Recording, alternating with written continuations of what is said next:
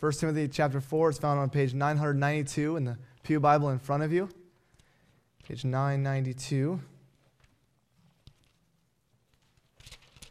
We'll be looking at the various, as we've gone through the series, we'll be, again, looking through the various passages of Scripture. I'll have you turn to those, and we'll be reading them as we go. But page 992, 1 Timothy 4 is where we will begin. Let's pray together. Our Father in heaven, as we open up your word, we pray this morning that you would use it in a way that would honor you and glorify you, that we would have a greater love for Jesus Christ because of it. We ask this in Jesus' name. Amen. In any organization, there are certain activities that are done within the group as they gather together. For me, when I coached Johnny's little baseball team this past year, and we would have practice, the first thing the kids would say to me was this: "Coach, what are we going to do today? What are we going to do?" Just constant, over and over. What are we going to do? What are we going to do? What are we going to do? They want to know what we were going to do. And so, knowing this, going into it, you seek to establish a plan, right, on what to do and then why you do it. Okay? And so this is what would happen. The same would be true for teachers, right? If those of you who teach in any way, you have to be prepared and have a structure to your class. They have a plan. Teachers have a plan that they go into that they will do and what they will do with their students, right? Whether it's public school teachers, whether it's homeschool teachers, whether it's private school teachers, whether it's Sunday school teachers, you have a plan on what you are going to do and then why you do it. There are certain activities that are essential, right? So whether it's practice or whether it's teaching or whatever it might be, there are certain activities that are essential for the overall health, for the overall growth of the student or the athlete or the employee that the group does when they're gathered together. Okay, in a similar way, when you consider our worship service here on Sunday mornings, right? We consider what we do here on Sunday mornings. There are certain activities, there are certain things that we do that are essential for our overall growth in Christ. Okay, there is a purpose and plan for what we do here on Sunday morning. And this morning, I want us to consider some of these essential activities of the church. So I want to address, what do we do when we gather corporately as a body? That's what we're focusing on here this morning. And we've seen in the past, as we've worked through this series on the church, when we consider the purpose of the church, we recognize that we are called to worship God. Okay, that's why we come together, right? To worship God. So we meet regularly together as an expression of our life of worship, right? All of life is to be a life of worship. And so when we gather together, we are expressing a life of worship as we share in praising God for who He is and what He has done for us in Christ. And so, as we worship together, I want to answer this question. What should we do when we gather for corporate worship, right? It's called a worship service. What should we do? There are 4 truths I want to unpack this morning. You see these in your outline. They're not new with me. These 4 things are not new with me. But when you survey the New Testament, some of the specific elements that the church did, it becomes obvious and clear. And these activities have become a pattern for many biblical churches today. So first, let's look at these one at a time. First, read the Word. Read the Word. When the Apostle Paul wrote to Timothy to give him instructions for how to shepherd the church in Ephesus, he said this go ahead and look now. He said this in 1 Timothy 4:13. So verse 13, until I come, devote yourself. Right? Devote yourself to the public reading of Scripture. First, Paul commands Timothy that when the church is gathered together, that the Word of God is publicly read to the congregation. Devote yourself to the public reading of Scripture. In many instances in the church, they would read the various parts of Scripture, whether it's Psalms whether it was from the law, they'd read various parts of God's word. So Paul would even encourage his own churches, the churches that he has established. He would encourage his own letters to be read in these churches. Colossians 4:16. And when this letter has been read among you, have it also read in the church of the Laodiceans, and see that you also read the letter from Laodicea. So they're to read God's word.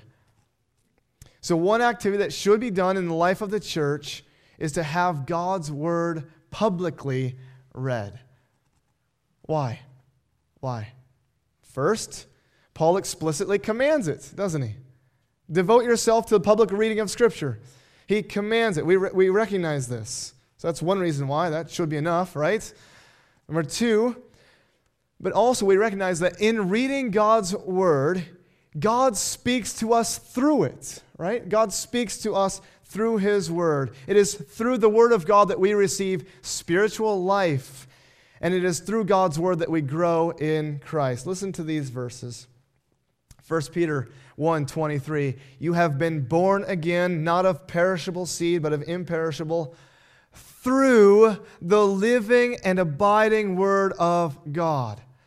So our new birth is through the living and abiding word of God. Romans 10:17, so faith comes from hearing, and hearing through the word of Christ. So in hearing God's word publicly read, we are sitting under God's authority and what he would have for us. And in this way, when we hear God's word, right, without comment, right, publicly reading of Scripture, there's no comment. When Matthew read Psalm 148, no comment. We are sitting under God's word as the authority in our lives and what he would have for us. And in this way, when we hear God's word, our faith is strengthened. Our faith in Christ is strengthened. So practically as a church, what do we do? We make sure that we have certain times during our service in which the Bible is read. Right? We had that this morning. At the beginning, we give an opening call to worship. Right? So sometimes I start with an opening call, a few verses of Scripture to prepare our hearts to sing praises to God. And then also, aside from the Scripture passage that I preach, we devote time to reading longer portions of Scripture, right? To hear God speak to us. So I would encourage you that as you hear God's word, ask the Lord to speak to you through it, right? And strengthen your faith by it. Just a simple reading of Scripture. And let's not view the public reading of Scripture as a mere filler or without purpose. Right? It's not there to just take up space. It has a purpose to strengthen our faith. My second point is this: preach the word. Right? So we read the word, and then we preach the word. The second element of corporate worship that is essential for the life, health, and growth of the local church is the preaching and teaching of God's word. It is primarily through the preaching of God's word that the church is built up and grows. It is primarily through the preaching of God's word that the church is encouraged, strengthened, challenged to live for the Lord, comforted. At the same time, it is through the preaching of God's word, it is the means through which the church is protected from false teaching. 1 Timothy 4:13, until I come, so look back at 1 Timothy 4:13, until I come, devote yourself to the public reading of Scripture. So number one, that's what they do. To exhortation, to teaching. So not only is God's word read, but in order to shepherd and care for the church, it must also be taught and explained. Timothy was to devote to teaching and preaching in light of all the false teachers who were seeking to pull them away from the Lord. Right? There are false teachers, false prophets in their midst teaching something contrary to God's word. And so he calls them to preach and teach the word of God. And as he preached, he would encourage and explain God's word to his people.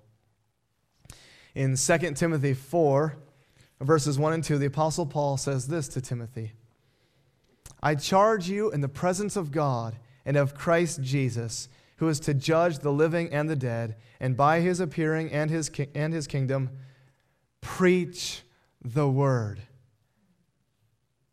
Be ready in season and out of season.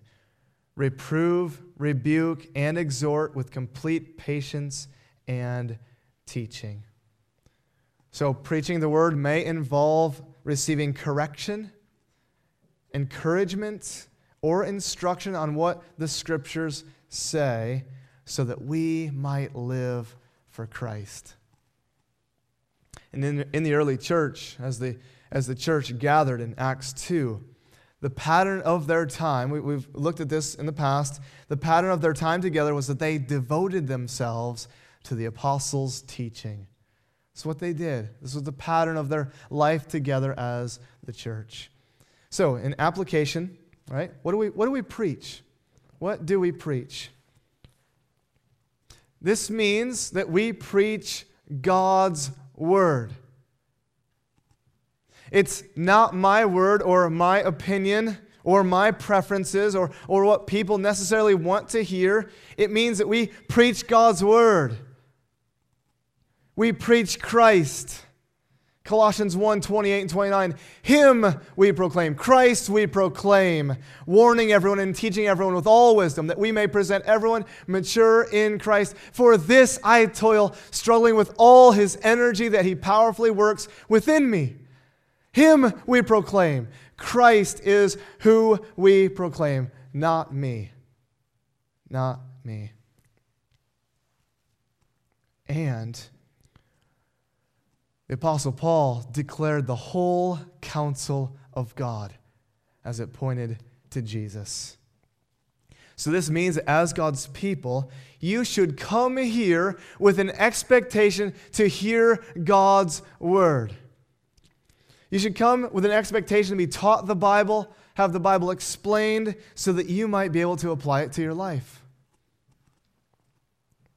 So practically, right, my primary goal, or the primary goal of the preacher, is to present and explain God's word to you as it points to Jesus, and to encourage you and to challenge you to live your life in accordance with it.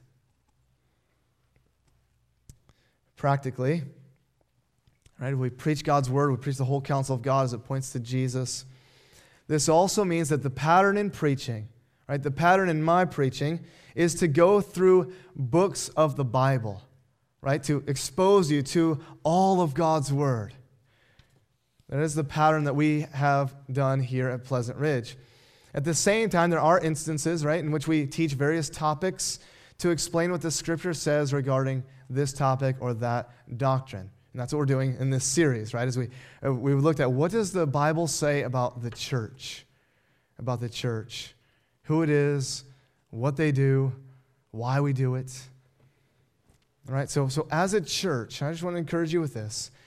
As a church, allow the sermons and the preaching of God's word to encourage you, to challenge you, and to strengthen your faith in Christ. Seek for ways to apply what you hear. I don't know everyone's situation in life, but seek for ways as the Spirit would lead to apply what we say, what I say, to your own life. And might they cause us all to have a greater love for Christ and for one another. And as a church, this is also where you can join me, right, in praying that we would continue to place a priority upon the preaching of God's word. The preaching of God's word has fallen on hard times in churches today. Right? So pray that we would preach God's word. Pray that we would place this as a priority in the life of the church. Third point is this: pray the word. Right? Pray the word. In Acts 2, Luke describes some of the activities that occurred in the early church, which became this pattern for the new community. Acts 2:42, he says this: And they devoted themselves to the apostles' teaching, right? We've looked at that, and the fellowship, to the breaking of bread, and the prayers. The prayers. They devoted themselves to the prayers. So the church is devoted in this way. They would set times, they'd have set times in their time together to pray. In 1 Timothy 2, Paul gave instructions to Timothy regarding prayer in their local gathering. At the beginning of a chapter that involved their corporate worship and organization, Paul exhorts Timothy to pray. 1 Timothy 2, 1 and 2. First of all, then, I urge that supplications, prayers, intercessions, and thanksgivings be made for all people, for kings and all who are in high positions, that we may lead a peaceful and quiet life, godly and dignified in every way. So in the local gathering, they had public times of prayer. They had a time of public prayer, corporate prayer together. This would have included petitions or supplications where they ask God to help those for whom they pray, right? We've done that this morning. It would have included prayers of intercession in which they plead for God to have mercy on us. They've also had prayers of thanksgiving, thanking God for what He had done for them in Christ, and thanking God for one another. And they prayed for all kinds of people, whether it was unbelievers in high positions, right? We pray for our presidents. We pray for those who are in high positions around us in the world that we live in. Whether they're unbelievers in positions of authority, we also pray for believers, right? Paul would tell the church in Ephesus, at all times pray at all times in the Spirit with all prayer and supplication. To that end, keep alert with all perseverance, making supplication for all the saints. Right? So we pray for one another as we gather. And he says, pray also for me that words may be given in opening my mouth to boldly proclaim the mystery of the gospel. So what we have sought to do in our worship service then is to be saturated with prayer. Right? To be saturated with prayer and to pray God's word. Right? So that what we pray is not only the content of God's word, right? We pray the scriptures, but also the elements that the Bible encourages us to pray. Right? So we see this modeled in the Lord's Prayer. Right? We pray the Lord's Prayer. We pray God's word when we gather. And we have an extended time then during our service where we have this longer pastoral prayer. Right? So you have maybe wondered, why do we do that? Why do we have a long prayer? My children, I've told you guys this, right? They say, wow, that prayer's long, Dad. Why? We value prayer. We value prayer. So we praise God for who He is. We confess our sins to God. Right? We thank God for what He has done for us in sending Jesus to die on the cross for our sins. Right? This is the pattern that I follow. We thank God for the work that He is doing in our own lives, in our midst, and in our missionaries. And we petition. We petition. We make our requests known to God. We ask God to help those among us who are dealing with the various difficulties of life. Whether it's emotional strength that they need, whether it's physical strength that they need. This allows us, so why do we do this? This allows us as a church to enter into God's presence together in our prayer. It also enables us to be able to share our lives with one another. Right? So even as I pray specific things, it allows us to share in the lives of one another, to know what's going on with one another, so we can be praying for them even outside of these walls. Right? Now, fourth and finally, so we read the Word, we preach the Word, we pray the Word, and we sing the Word. We sing the word. One of the last basic elements that was essential for the spiritual health and growth of the church was singing, and specifically singing God's word. Go ahead and turn to Ephesians 5.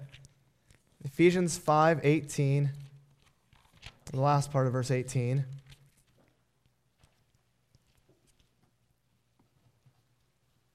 Ephesians 5:18, Paul says this, the last part of it, be filled with the Spirit, addressing one another in psalms and hymns and spiritual songs, singing and making melody to the Lord with your heart. As he writes this letter to the church in Ephesus, he is encouraging them to be filled with the Spirit, to be led, directed, and under the control and influence of the Spirit. And one of the ways that they would do this as a church was to sing God's word.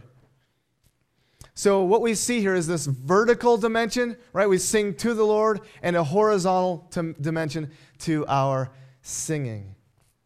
So first, through our singing, you see this here in our text, we address one another. Address one another. This would imply that what we do while we worship, while we sing songs, it's for the benefit of one another. We address one another through songs. Or as Paul says in Colossians 3:16, let the word of Christ dwell in you all. Let the word of Christ dwell richly among you all, in all wisdom, teaching and admonishing one another through psalms, hymns, and spiritual songs, singing to God with gratitude in your hearts. In other words, through the songs that we sing, as we address one another, we are teaching and admonishing one another. In a real, practical way, there is value in hearing one another sing.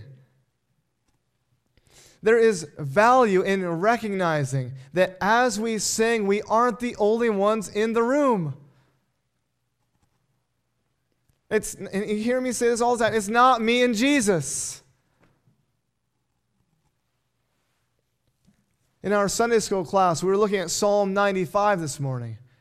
Let us sing to the Lord. Let us make a joyful noise to the rock of our salvation. Let us. Corporately, we sing songs of praise to our God and Savior, Jesus Christ. Right? It's not me and Jesus. It's not, I have an audience of one.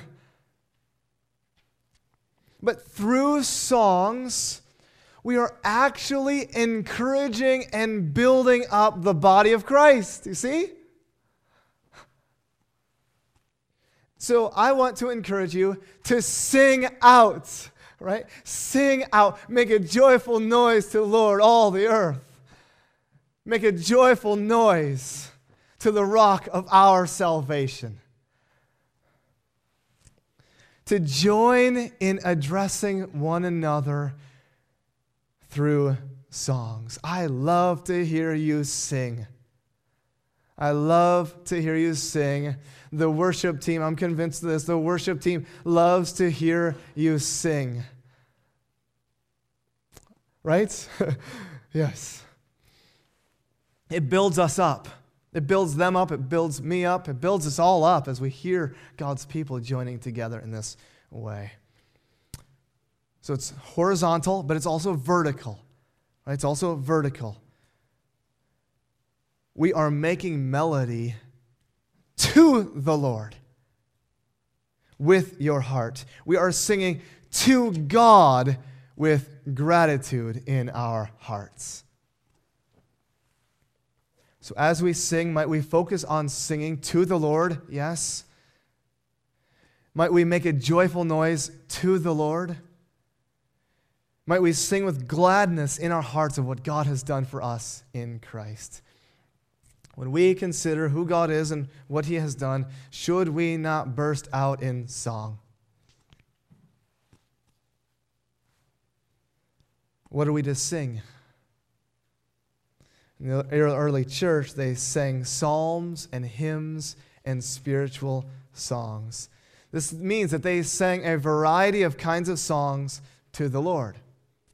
Right? And that's what we do in our church. We sing old hymns, we sing new hymns, we sing choruses. We sing songs that cover a wide range of emotion. Right? I don't know if you experienced that this morning. I did. A wide range of emotion even already in the songs. Very much like the Psalms themselves. Whether it's an emphasis in joy in the Lord, or simply praising God for who He is, or songs of thanksgiving, or songs of contemplation. Lord, have mercy. Christ, have mercy on us now. Or songs of commitment and response. I'm thankful this is our pattern here at our church. So might you be strengthened to respond with singing as you teach and encourage one another through these songs. Might you be encouraged to consider that what we do here on Sunday morning is intended to draw us into a shared adoration for Christ and to build one another up. Might you also be encouraged that as we focus on the essential activities that emphasize God's Word, that He is using them in your life to strengthen your faith in Christ and your love for one another. So might we not neglect meeting together? Might we see value in our time together? Because the things that we do are essential for our spiritual health and growth in Christ. Let's pray together. Our Father in heaven, we give you thanks this morning that we can gather together. We have freedom to gather together as the body of Christ. We have freedom to gather together, to read your word, to preach your word, to pray your word, to sing your word, and even as we addressed last week, to see your word, as we saw last week in the Lord's Supper, and we see it in baptism as well. We thank you that we can come together and do these things and know that it is strengthening our faith in Christ and our love for Him and for others. So would you continue to use this in our lives for your glory and for our good? It's in Jesus' name that we pray. Amen.